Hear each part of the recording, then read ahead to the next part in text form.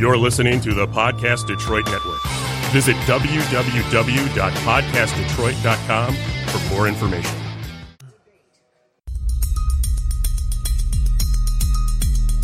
Hey everybody, this is Ted DiBiase, the $1 Million Man, and if you want to get your money's worth, stay right here, because you're listening to Knockouts and Three Counts. And remember, everybody's got a price for the $1 Million Man.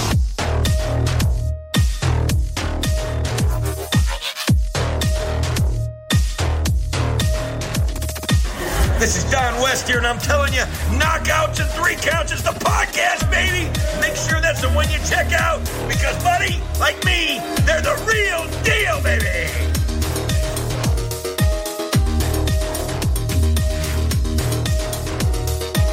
This is Jake the Snake Roberts. Just letting you know, you need to listen to Knockouts and Three Counts, or you'll see that damn snake again.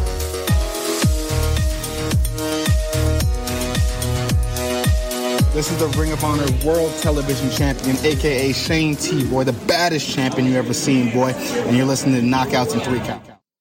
What up, everybody? This is Kyle, and you are back watching Knockouts and Three Counts. And, I mean, damn, what a hell of a weekend. We had an action-packed weekend. You had Clash of Champions on the wrestling side from WWE. And on Saturday night, you had Israel Adesanya shut Paulo Costa the hell up. Man, what a weekend. We got a lot to talk about. And with his return to the show after last week, we figured we got to get his thoughts on at least what happened, since we were talking about it last week. We've got the return to Mr. Chris James. What up, brother man? Let them know your social media and where they can find you. What's up, man? I'm Chris James. Just find me on Chris James on Facebook or James Christopher on Facebook. Other way, let's get it started. I'm happy to be back. Well, like I said, we're happy to have you back. Corey, you're getting to be on the regular over here. So let them know where to find you and all that good shit. So y'all should know what it is by now, huh? It's Fight Fan from the 313. Only thing I use is Twitter, as always. All right, Corey. So what are your thoughts on this weekend? We had quite the hell of a weekend. We're not going to quite go into UFC 253 yet, but I just want to know, do you think that it lived up to the hype? I do. In a regard, I think certain aspects of the fights didn't necessarily live up to my hope, and then other aspects where I didn't necessarily think some fights would shine as good as they did kind of outshine. So all in all, it was a good night. Solid pay-per-view, nothing crazy though, you know. Hey, man, like I said, I mean, it had its fights, like I said, but it wasn't the biggest card of the night. Chris, for you real quick, I mean, like I said, we're going to go into UFC 253 in a second, but the other thing that we had going on this weekend was WWE Clash of Champions. And anyone that's been watching or anyone that's been listening to our show, which you should be, so make sure you smash that subscribe button. Subscribe. Like I said, hit that subscribe button, whether you're listening to us on Apple Podcasts, Google Play, Spotify, YouTube, any of them shits, hit the subscribe button. Anyway, look, we had Clash of Champions from WWE, and it was definitely one of their better outings that they've had in quite a while, but it still had its clunks, especially for things that were out of their control, like all the injuries and things that took people out of the match. So with all that being said, what were your thoughts on the show overall? Do you think it lived up to the hype, or do you think, what'd you think? I like, actually, to be honest, Clash of Champions was my second favorite pay-per-view post WrestleMania. So my first favorite pay-per-view from WWE was Money in the Bank, and Clash of Champions was my second. I feel like it was good. And especially considering, like you said, considering the injuries, like they did their thing. The triple threat ladder match was insane. I didn't get to see the whole thing, but like from what I saw and what from my hearing, I can't wait to just experience the whole thing. My favorite part of the whole pay-per-view was Roman and Jey Uso. That storytelling was, man, it was something else, man. Like it gave, like, if you like just the parallels, like it gave you Rocky vibes, man. If he dies, he dies. Like that's what it gave. That's the vibes they gave you. I don't know if it's gonna lead up to the family end up being a faction and just Roman just saying like, man, I'm the head of this table, so y'all got to recognize and follow my lead. Or, you know, it might end up to The Rock stepping in. You know, Rock said something about Roman, you know, complimented that match as well. So who knows? It might be leading up to The Rock and Roman at WrestleMania. But Garden Clash of Champions, I love that. That was my favorite match. And then let me go to the Orton and McIntyre match. I loved everything, like how everybody just came in, got their comeuppance on Orton. I actually thought Edge was going to return, to be honest. I thought Edge was going to return.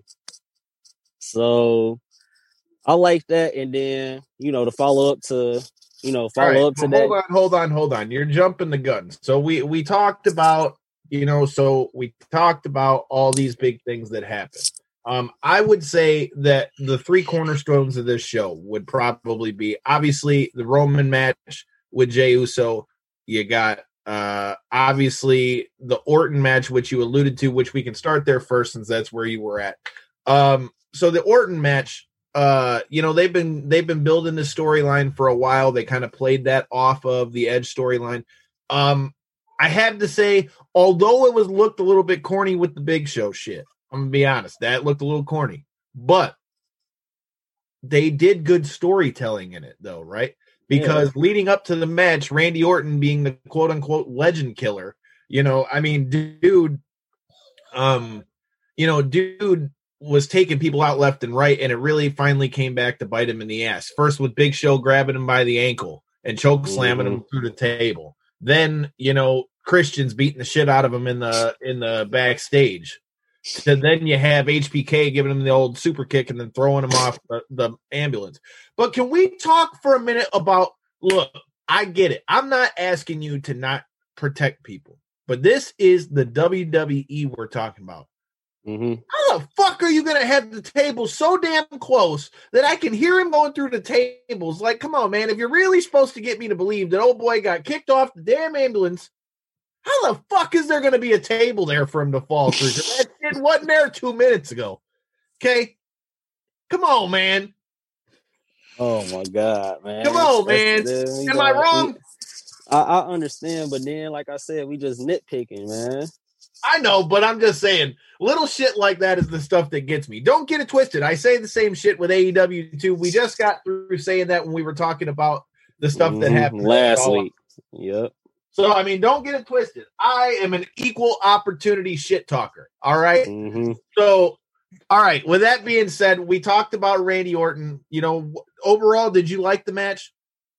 I liked it. It was pretty decent to me. I liked it. I just like the storytelling of it, and just like Randy Orton just been killing it all year, man. Like overall wrestling wise, like in my opinion, just Raw. I don't look like Raw. Just not Raw hitting for me. But if I'm watching Raw, it's gonna be for Randy Orton for sure. So I feel like, yeah. I feel like that's a name I haven't heard in a long time on the wrestling end. That was like at the very tail end of when I felt like I, lost my interest when I was younger. I remember Randy Orton was like the up and comer. Randy Orton, man, that guy is like a 14-time champ now. For sure going to be a Hall of Famer for sure. For sure. He's one of those guys, Corey, like you said, you were watching back then. He's one of those guys, man, that he's just good. You know what I mean? He's one of those guys that is good. Like his instincts. Well, he fits the criteria very well with the being bodied up the way he is. He plays his characters very well. He always has, or at least from what I've got that pedigree from his family being all rooted in the business. He's a third generation guy. I didn't know that. Randy Orton just sticks to what he does, and he excels at it, and he has his injury history. Like, he don't have no significant injuries. He has longevity as well.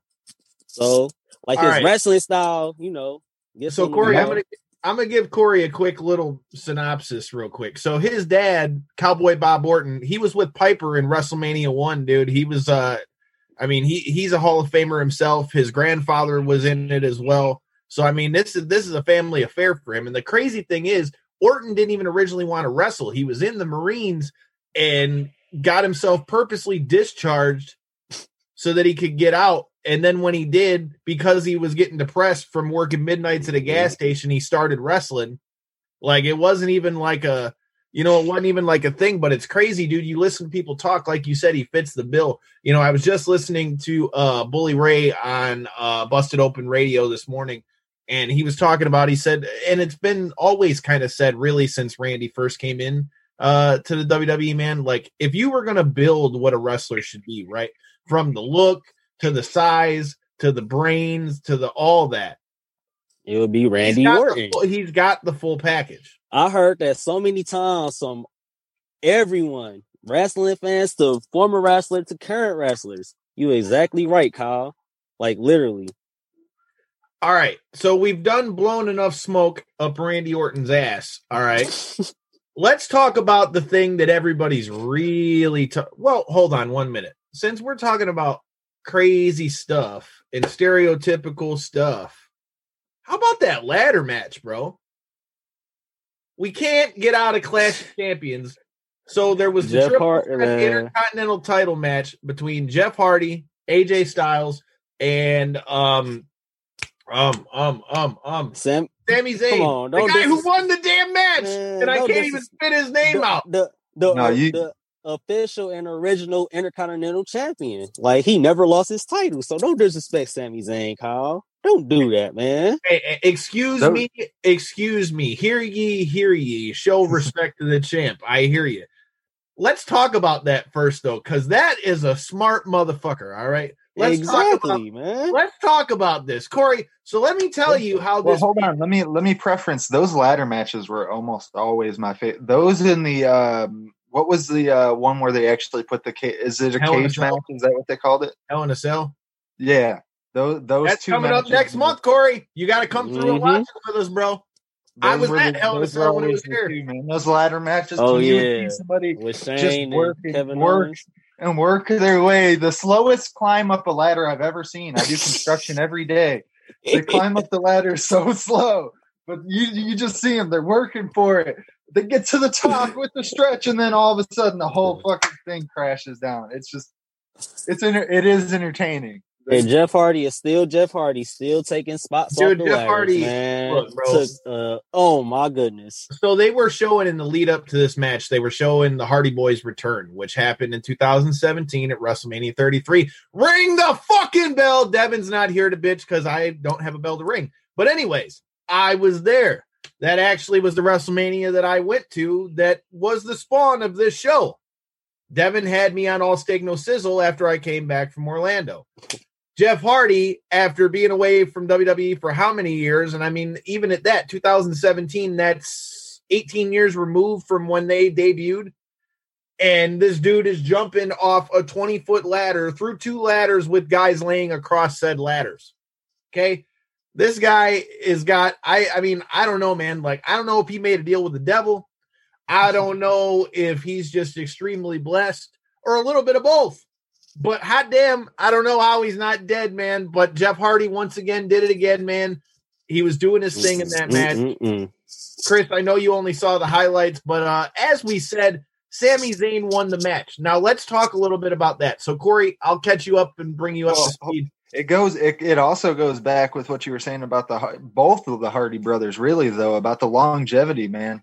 You want to talk about the longevity? Going in AEW. Exactly, man. He just got a concussion and everything. So, like, man, they still fighting. It's a blessing, man. For real. From what Kyle was showing me, because he showed me a couple clips on it, and he played it off like it was nothing, though. Mm-hmm. You know, you got to man up. Sometimes things happen in the heat of the battle, and he didn't let it. The show kept going. That's a true professional. That's a true professional move. Right. And that's the thing, bro. So this match, right? You had the ladder match. Obviously, there's going to be some risk taken. But what I found very interesting about this match is they were able to do it in a way where, so you still had the bumps. You had all this, whatever. But they did it in a way where it made sense. Yep. It's something that we talk about so often in wrestling, man. It made sense. Like, the bumps that were taken. They were legitimately going for the belt. Or, yeah, I made him take a bump, but it was to take both guys out at the same time.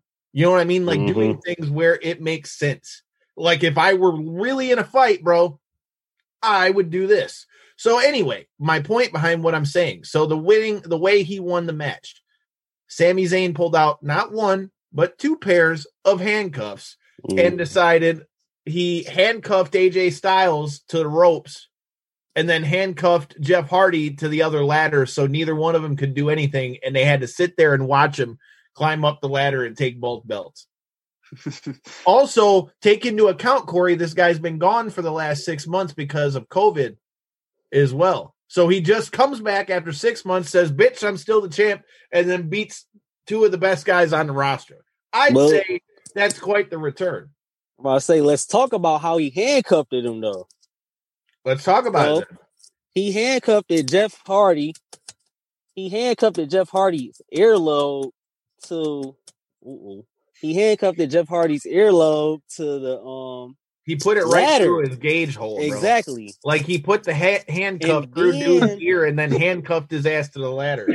As somebody who used to have gauges, that they don't have a ton of feeling, but if you go to pull on it even just a little bit, it's like when your grandma used to grab your ear type shit, you know? It does not feel good. Yeah, you're hiding in the dark like Chris is. I couldn't imagine. I couldn't imagine having a handcuff through my earlobe, man. That would hurt like hell.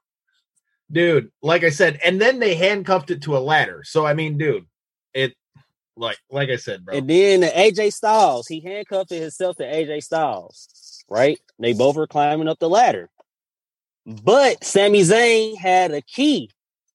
He took the key out. He had the key under his tongue. Yeah, he took the key out the whole time, so he was handcuffed and got his ass out. Yeah, he handcuffed himself, and then he handcuffed AJ Styles to the ladder, and then, climbed up the ladder and got his comeuppance and got the championship. Or you can't not respect a man that uses his brain. Sami Zayn, even though Sami Zayn is one of, in my opinion, one of the best technical wrestlers in wrestling, he's very smart, especially with this little gimmick he's got going on. Who's the reason why Shinsuke Nakamura and Cesaro are the champions right now? Sami Zayn coached them up, got them together. Come on, man. And you forgot the man's name, Kyle. I spit it out. All right, look here. I've been slinging the mail all day and been having to deal with people yelling at me all day. Cut me a little bit of slack. But like I said, man, great fucking match. Great way to finish it. Great psychology in that match. And great job by Sami Zayn. You want to talk about something else that's great real quick? Mm-hmm. We got these awesome shirts you guys need to go get. Oh, look at Corey getting in on the plugs. Look at Corey getting in on the plugs. That's right. You need to get you one of them shirts. I don't have mine on right now, but Jesse's got his on.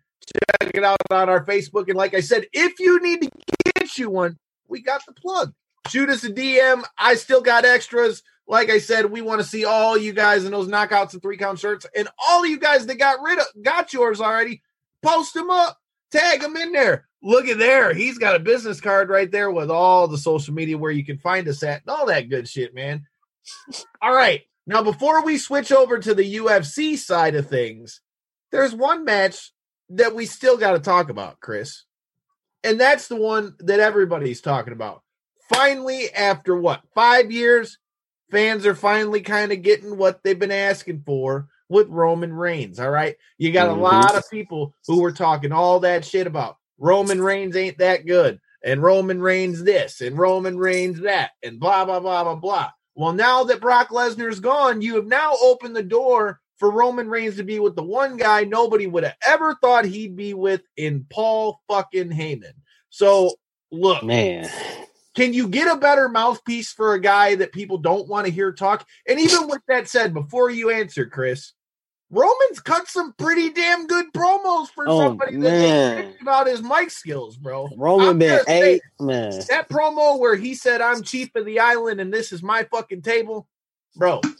Man, when he first came back from Summers, like Roman Reigns has been A+ ever since he's came back since SummerSlam. I don't care. And I've been the biggest Roman hater. Like, he's been A+, like flawless to me, in my opinion, man. Him and Paul Heyman, like, he don't even, I don't know. I might be just going off the deep end, but in my opinion, like the way he's going, he don't even need Paul Heyman. Paul Heyman is just the add-on.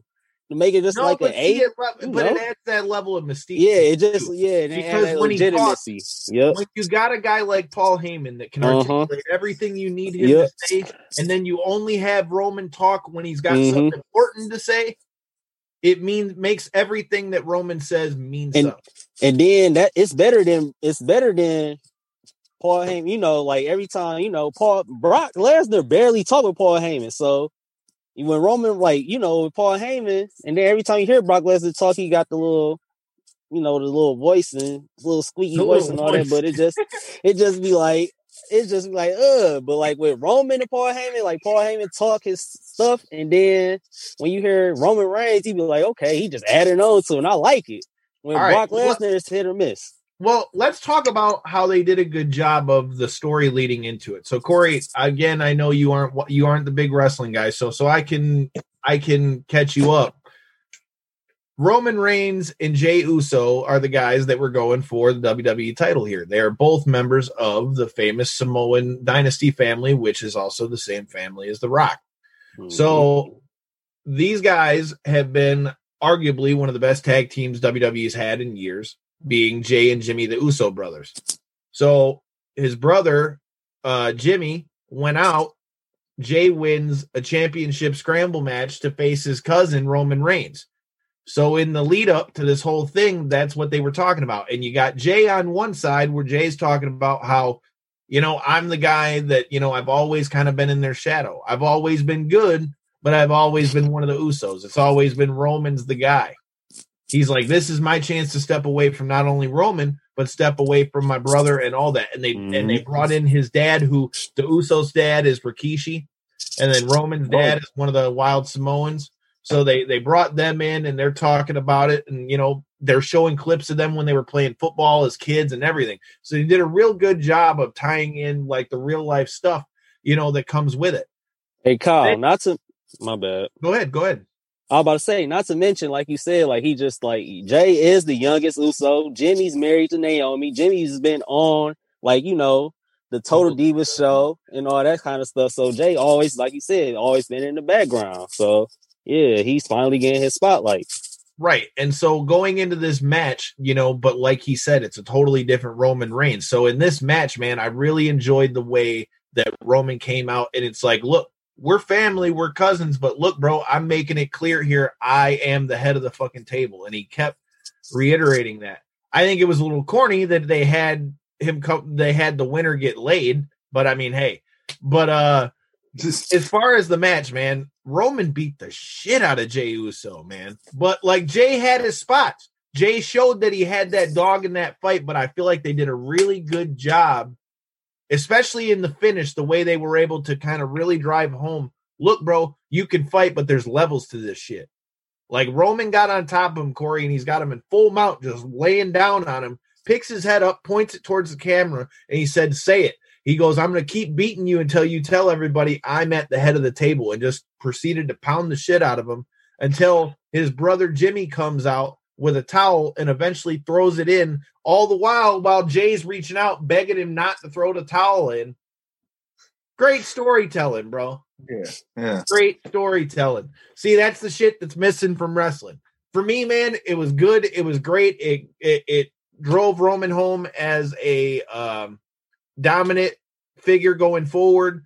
Obviously, WWE needs to get their shit together on all that stuff. But Chris, do you got any other different thoughts than I do on that one, or?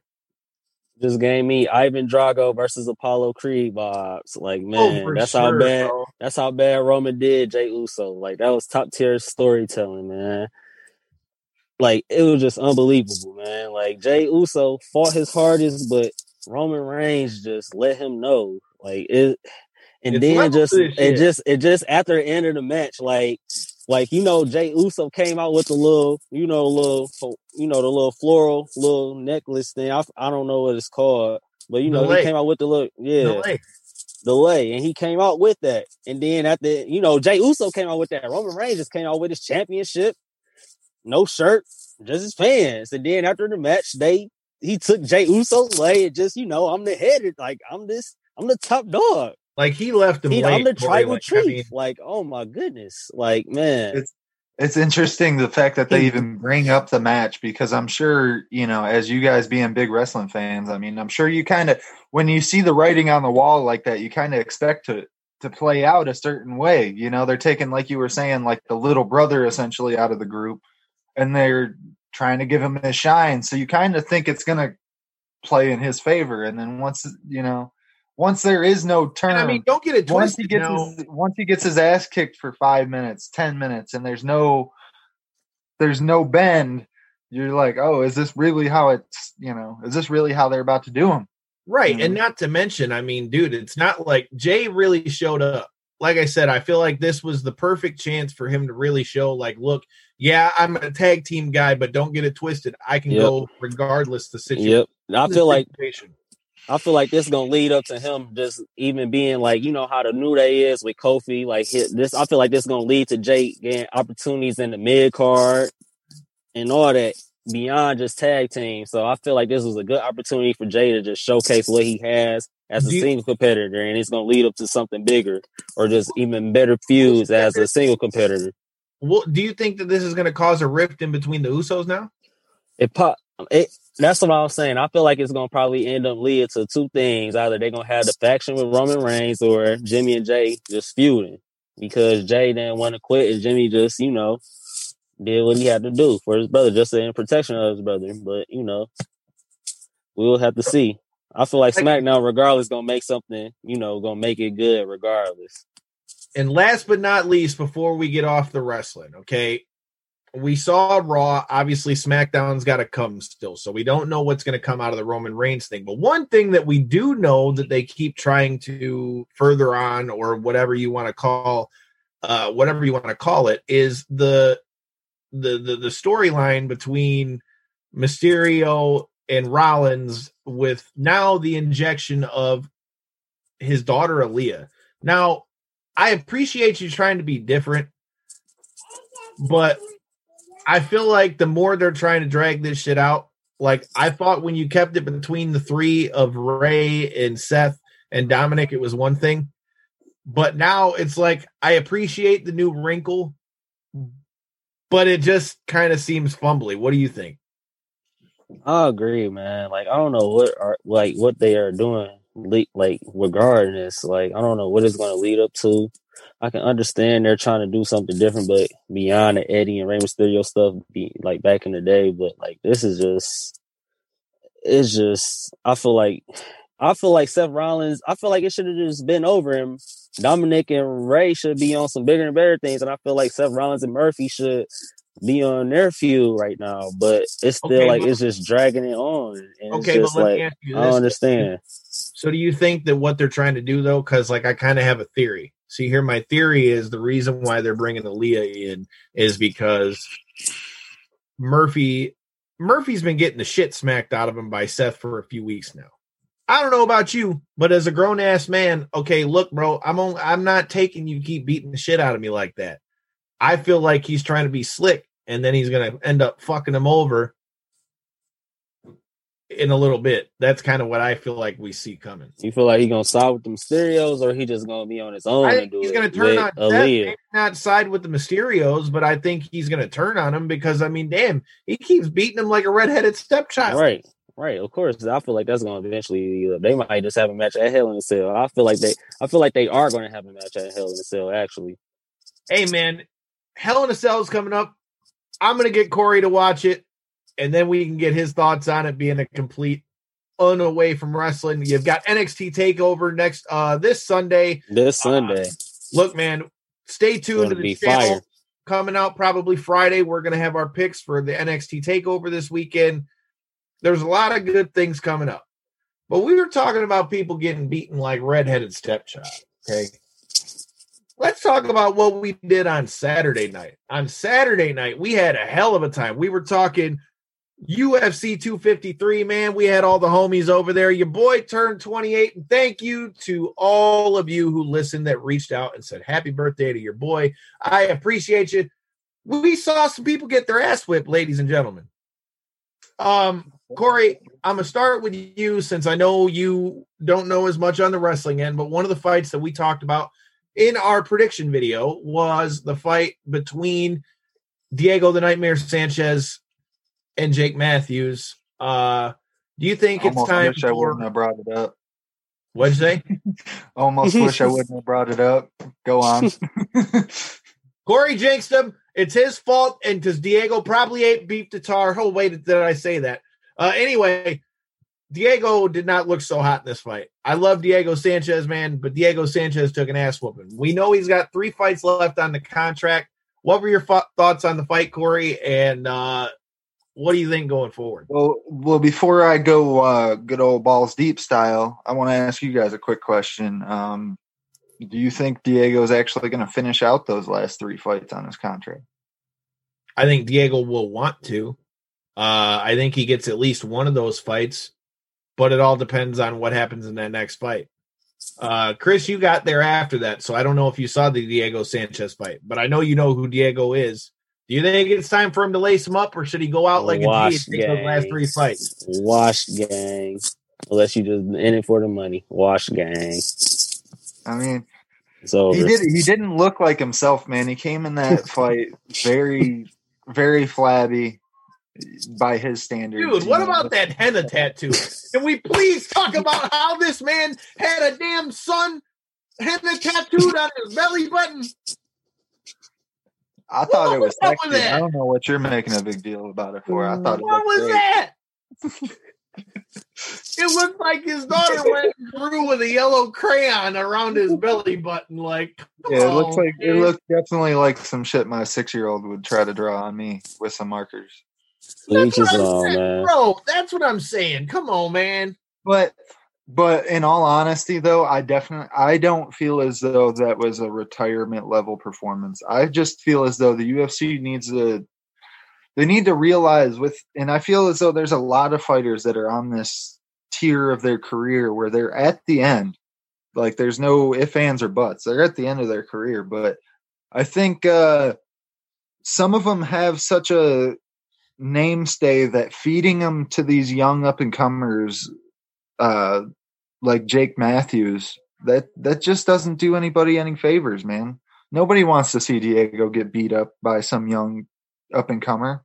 Nobody wants to see that, and they've done that to him in his last like 4 or 5 fights. I mean, I get that the guy has a very high level skill, technique wise, but everything slows down with age, man. And I don't think it's necessarily fair to keep feeding him these young guys like this. I mean, I think what do you want him to do? Give him bums? No, I don't think bums is the thing. I think they need to do a 35+ league for these guys. Stop giving them these 25-year-olds, these 26-year-olds that are hungry as hell, that are, where their technique levels are high enough that, they can compete. So it's not just like a raw youngness against, veteran savvy, because that's not the case. They're putting high-level guys in there against them just to try to make a name, and I don't think that's the right move. I totally agree with you, Corey, because they do the same thing in boxing, bro. So yeah, boxing clear as day, man. The same exact move. I mean, it's all combat sports. I mean, that's what you do. You work so hard to promote this guy for years and years and years, and towards the end of his career, you use all that promotion that you did, and you try to steal that thunder with who you match up against them. I mean, it's the classic, bait and switch on the hype. But there's, like I said, I don't want to go listing a ton of names, but like a perfect example of this in my eyes is like an Anthony Pettis. I think Pettis he still has some very good fights. He still puts on every time that he shows up. But I don't think feeding them these young guys and these title challengers is the move. I just don't. Well, but then what do you do, though, on the flip side of that, though? Because you can't have a guy like that fighting bums. And it's not like he loses to all these guys either. No, I completely agree. And that's where I say like an MMA seniors league, not Bellator style, because they'd be pushing it into the 50s. Senior. I'm joking when I say senior. I mean 35 plus. I mean Anthony Pettis is what, 36, 37? He's definitely at the tail end of his career, 100%. I agree with that. I'm not saying he's not on the tail end of his career, but I mean it's not like it's time to put my man out of the pasture yet. I'm just saying. No, that's why I say I think they need to do. I think some of the matchmaking they do on these guys just makes me scratch my head a little bit. That's all.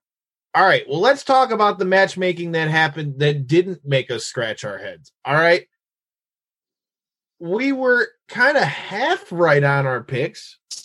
I mean, yeah, we picked Izzy to win, but we both picked Reyes to win, and damn, I did too. That was not how this fight. I thought this fight was about to happen. All right. God. First off, go ahead. No, go ahead. I didn't realize. First off, shout out to the new champ, Jan Blachowicz, for making us all look like some assholes.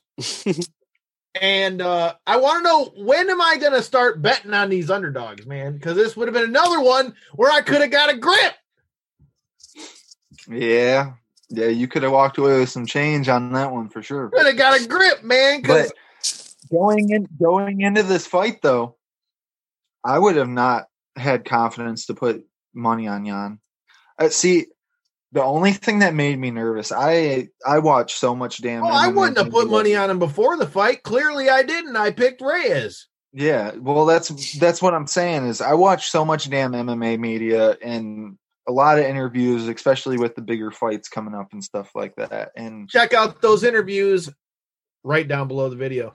One thing that Dominic Reyes kept mentioning in every single interview he did the whole way leading up to this thing is how short of a camp it was. He was building himself an excuse in the fact that both fighters had the same short camp. I mean, you can't, if you're going to accept the fight, you can't, it wasn't only the way that he kept mentioning it was like the mannerisms he would use when he would say it. Like he almost was kind of accepting the fact that it was going to be a harder fight because it was so short.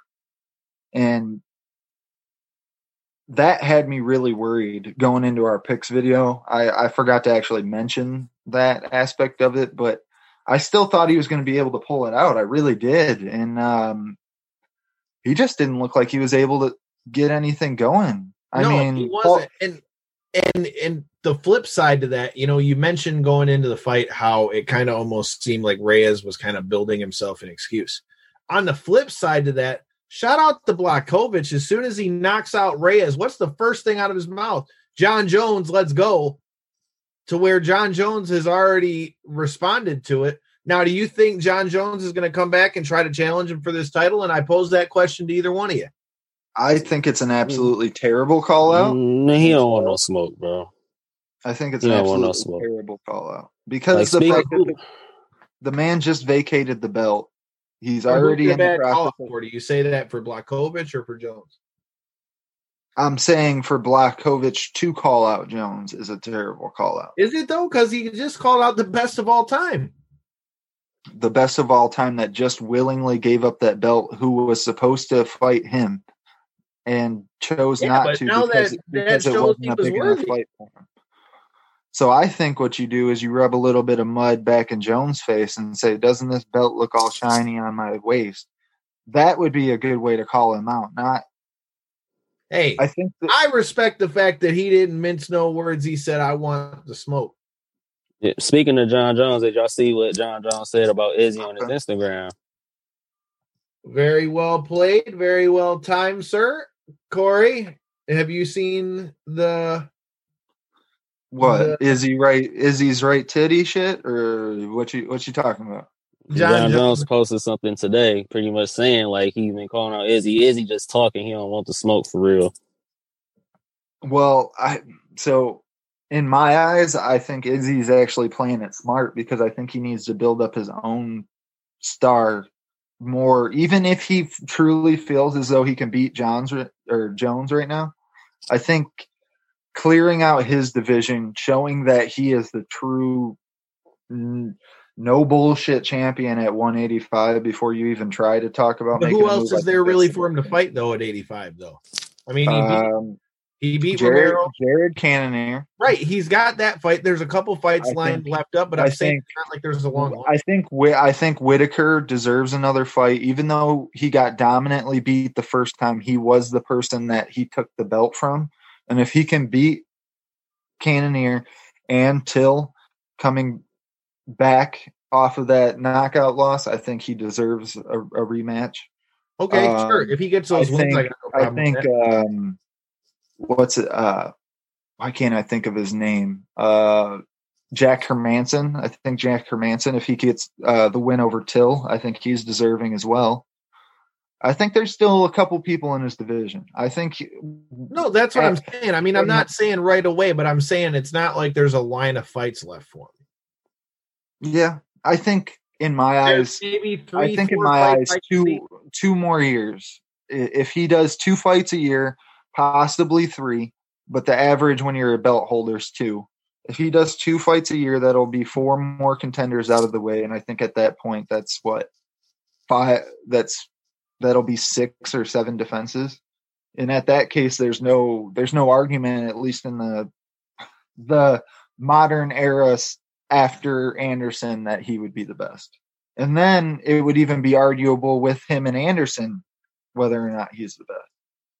Like I said, I have no problem with that one. I like Blachowicz at 205. I mean, I feel like there's still obviously a lot of matchups for him there. As far as Izzy and Jones, I mean, it's a fight I'd like to see, but I was just talking about this with one of my coworkers earlier. So here's my problem with that matchup for Izzy. John Jones and Israel Adesanya are both very crafty strikers. They're both very creative. They both have a lot of movement. They have a lot of shots that come from a lot of different angles. That I feel like could kind of cancel each other out a little bit. And I feel like what would end up making the difference in that fight is the fact that on the ground, John Jones will be a much better wrestler. Not to mention, you have to remember, John Jones was cutting down to make 205 and is a decent size if he's going up to heavyweight. So him fighting against a guy who is an 85-pound champ, again, like Corey, like you and I were talking about, it was you and I were talking about it when we did our picks video. The size along, like the skill level is already there with both guys, but the skill level along with the size to hold you there, man, that's a difference. That's dangerous. Especially like you said, when you talk about the fact that they're striking, not only they're 2-hand striking, but they're 4-point, really 8-point striking, especially in Jones's case, because he uses knees and elbows very well. But their 8-point striking is very similar. Their knees, their elbows, their fists, their kicks, they're very similar across the board. That's where I agree with you 100%. I think if there's anything that really separates the two, it's the fact that Jones was able to take fucking DC down. I mean, right, and that's my point. So you think he's not going to be able to get to Izzy? Because Izzy's not going to throw all that crazy shit like he does against everybody else, because Jones can throw that crazy shit too. Jones told him he's not about to kickbox on him. He said, I will literally rip your arm off. Well, why would you? I mean, if you want to talk about biggest advantage in the fight, Jones has got the big advantage with his ground game. I feel like their striking could pretty much cancel each other out, other than the fact that Jones will have more power, I would imagine. All right, hold on real quick. While we're still on the topic of Izzy, not to cut you off, but I want to get your guys' opinion, because I've been seeing a lot of opinions all over Twitter about it. What do you guys think about Izzy's antics, pre-fight, post-fight, right in the octagon when he fucking humped Costa? I mean, there was a little bit going on in that fight, huh? I feel like Kyle's I feel like we was about to lead up to that too. All right. So we were talking about this a little bit before we went on the air. So first of all, Do I think some of the stuff Izzy did maybe people could have said was too much or something? Okay, sure. Okay, you could say that. But at the same time, Costa was talking a blue streak of shit between him and his coach, talking about skinny man this and skinny man that. Mm-hmm. And you could just get the title ready right now and all this other shit. I mean, you talked all that shit, bro. You know the old saying. To be the man, you got to beat the man. Who said that? Woo! Ric Flair. Anyways, listen to the Nate. You got to beat the man. And Costa did all that shit talking, and what happened? Got that ass whooped. A whole lot of nothing is what happened. He got that ass whooped. He couldn't get a damn thing going. And is that nerves because it's his first title fight? Is that nerves because he knows what Israel can do to him? That's Israel's skill, bro. That ain't got nothing. That's that was going to be my third option here. Was that Israel actually? That's Israel implementing his game, because the number one thing that he said going into that fight that he said would be the difference was that I will pick my shots better. And what did I say in the pre-fight video? Again, check it out down there. If you don't believe me, there's video proof. I agree with you. He picked his shots entirely way better, but not only did he pick his shots, Costa didn't throw any shots. Well, right. But I don't think that was from a matter of scared. I think every time Costa went to drive in, though, you got to remember how many leg kicks did he eat? A lot. His leg was tore up. Yeah, so we talked about that. He was welcoming them. He kept trying to tap his leg, saying, "Go ahead, keep kicking." I mean, I thought that was a fucking terrible idea, but right, and that's my point, though. So every time he would go to explode in, Izzy's circling out and kicking the shit out of his leg. So I mean, Izzy played the perfect game plan, laid him out. I don't know what's going to be the next fight for Izzy here, but I do know Costa, for one, he could say he wants an immediate rematch. He could say he wants this. He could say he wants that. Homie, you better win you a few fights before you even think about coming to. Not off no performance like that. You ain't getting no rematch off that. Was terrible. Man. Did you guys hear that they told Joanna that she's not getting the rematch after that fight of the year last year? So if you put on a fight like that and you can't get a rematch with the champ, you think you're going to get a rematch when you didn't even throw coming off like punches? What was Joanna coming off before that fight, though? Because I feel like the Weili Zhang fight, the fight. No, I know that, but I'm saying before that, though, wasn't she coming off some losses? No, she was coming off a couple wins into the title fight, and she lost to her last fight. I think before the title fight might have been Shevchenko. I might be wrong, but I think that might have been. No, because I think she kicked somebody else's ass to get back into like the 115. That's why. Yeah, I mean that makes sense. I'd have to look, but if they're not offering rematches to literal fight of look, you heard it right there in that link. Brian, the fucking Machine Cage, said it himself. That women's fight was one of the best fights of all time. Yeah, I don't even think you need to put women's in front of it. Best fight, period. Yeah. He said it. It's one of the best fights ever. That was straight out of Brian Cage's mouth. I didn't bring it up. We had to sit there and spit it out. Like, sit there and think of the names for a minute. Like I said, make sure you check out that interview when you get done with it. I'm not that big UFC savvy. I already know which fight y'all talking about because I literally saw that fight myself, and that shit was just amazing. That's what I'm saying. That was a dog fight. And if you can't get a rematch off that, how the hell you think you're going to get a rematch off that performance, Paulo? That ain't happening. Well, like I said, man, I feel like he wrote a check his ass couldn't cash. But correct. I feel like he got the real life version of, oh shit, that guy just killed me. Oh, he's running up. Oh damn, he just teabagged me in a video game. He got the real life version of that. Like, oh shit, there he is. Oh, I'm dead. Oh shit, here's his balls in my face. All right, Corey. Well, another thing that we need to talk about on the MMA end. Okay, so we talked about UFC 253. I think the co-main event and main event, both were shocking. Like I said, I enjoyed it. We had a great time while we were watching it. But there's a lot of other things that are going on that kind of lead into what are we going to see next on the MMA side of things? Coming up here in 2 weeks, we've got the return of Kenny the Boss Cross, fresh off of his signing with XFC. He will be fighting in their lightweight tournament November 11th live on NBC. We'll be having him on to talk about that. We've also got the return of Brett Big Dog Martin ahead of his fight with Bigfoot Silva for Tora MMA in Florida. Like I said, man, MMA is really starting to open back up. We got WXC is going to be doing their thing October 30th here in Southgate.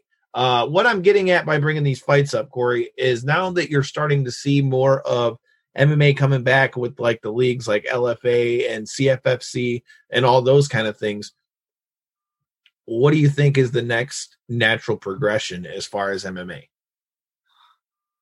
I think I would love to take a poll out of our listeners and watchers and viewers in general. How many people actually viewed the PFL season last year when it was in full swing?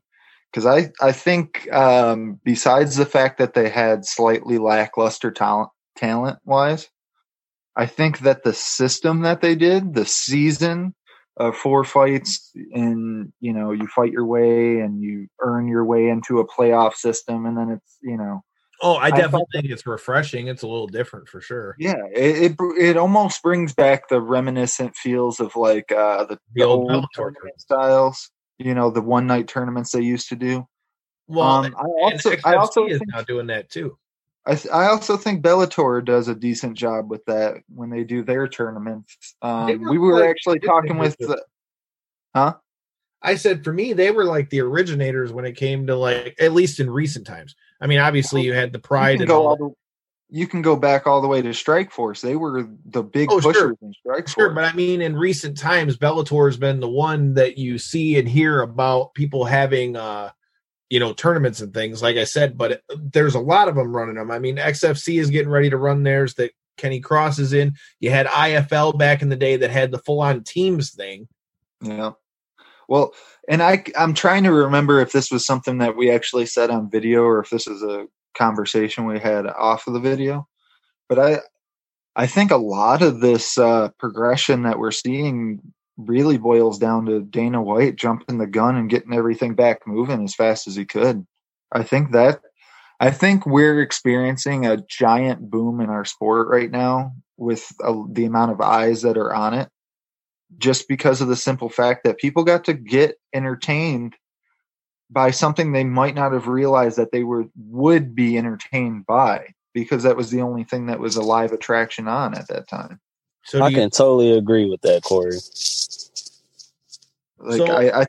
The question for both of you guys, though, is do you think that this is something that not just UFC, but MMA as a sport is going to be able to sustain it, though? Are they going to be able to keep that buzz, that they've gained, those new eyes that they've gained from the UFC Fight Island stuff and all the stuff that's going on now that you're seeing all these other leagues coming in?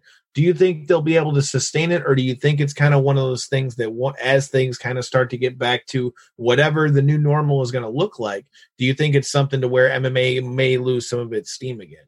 Well, see, I actually think no. I actually think it's going to be the opposite. I think this sport is on a very huge incline, and I think this quarantine ended up kind of being like a cycle of steroids to kind of increase the you think process. The arm, sure. Yeah, because you were just saying, XFC, correct, for Kenny Cross? They're moving to NBC, another giant network who never showed any type of PFL was on sport. NBC Sports, though.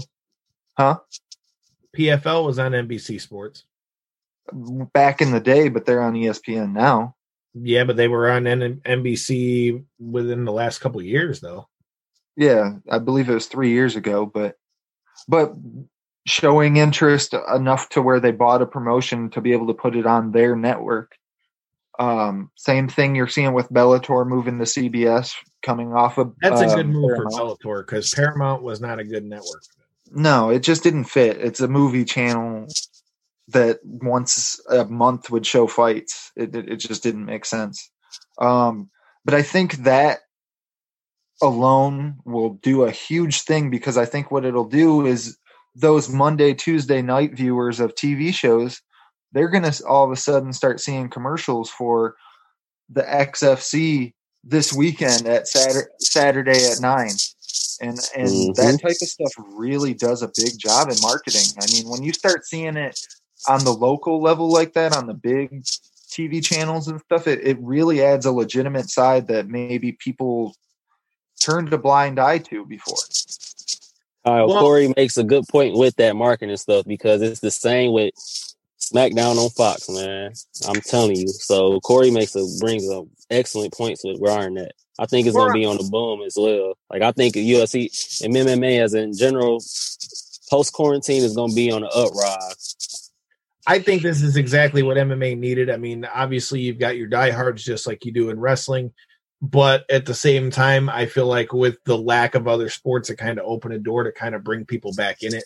Obviously there's a lot to talk about, man. There's a lot to be excited for, both in MMA and for us diehards and anybody who's watching wrestling. You've always got your hope in wrestling. Otherwise you wouldn't be watching the shit. Well, should we give them a little sneak peek before we get out of here, what we got coming next week? Absolutely.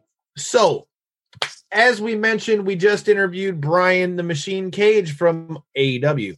Any of you guys who have been paying attention to any of our social media at KO3C Pod, like you should be doing, know that he just had his theme song redone by Montezi.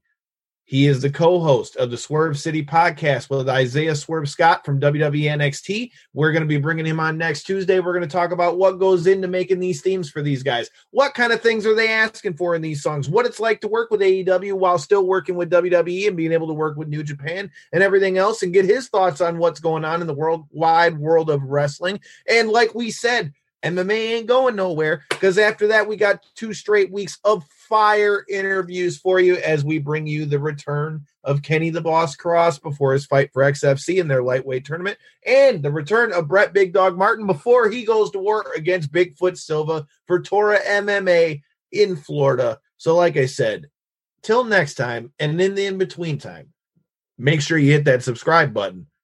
Stay safe.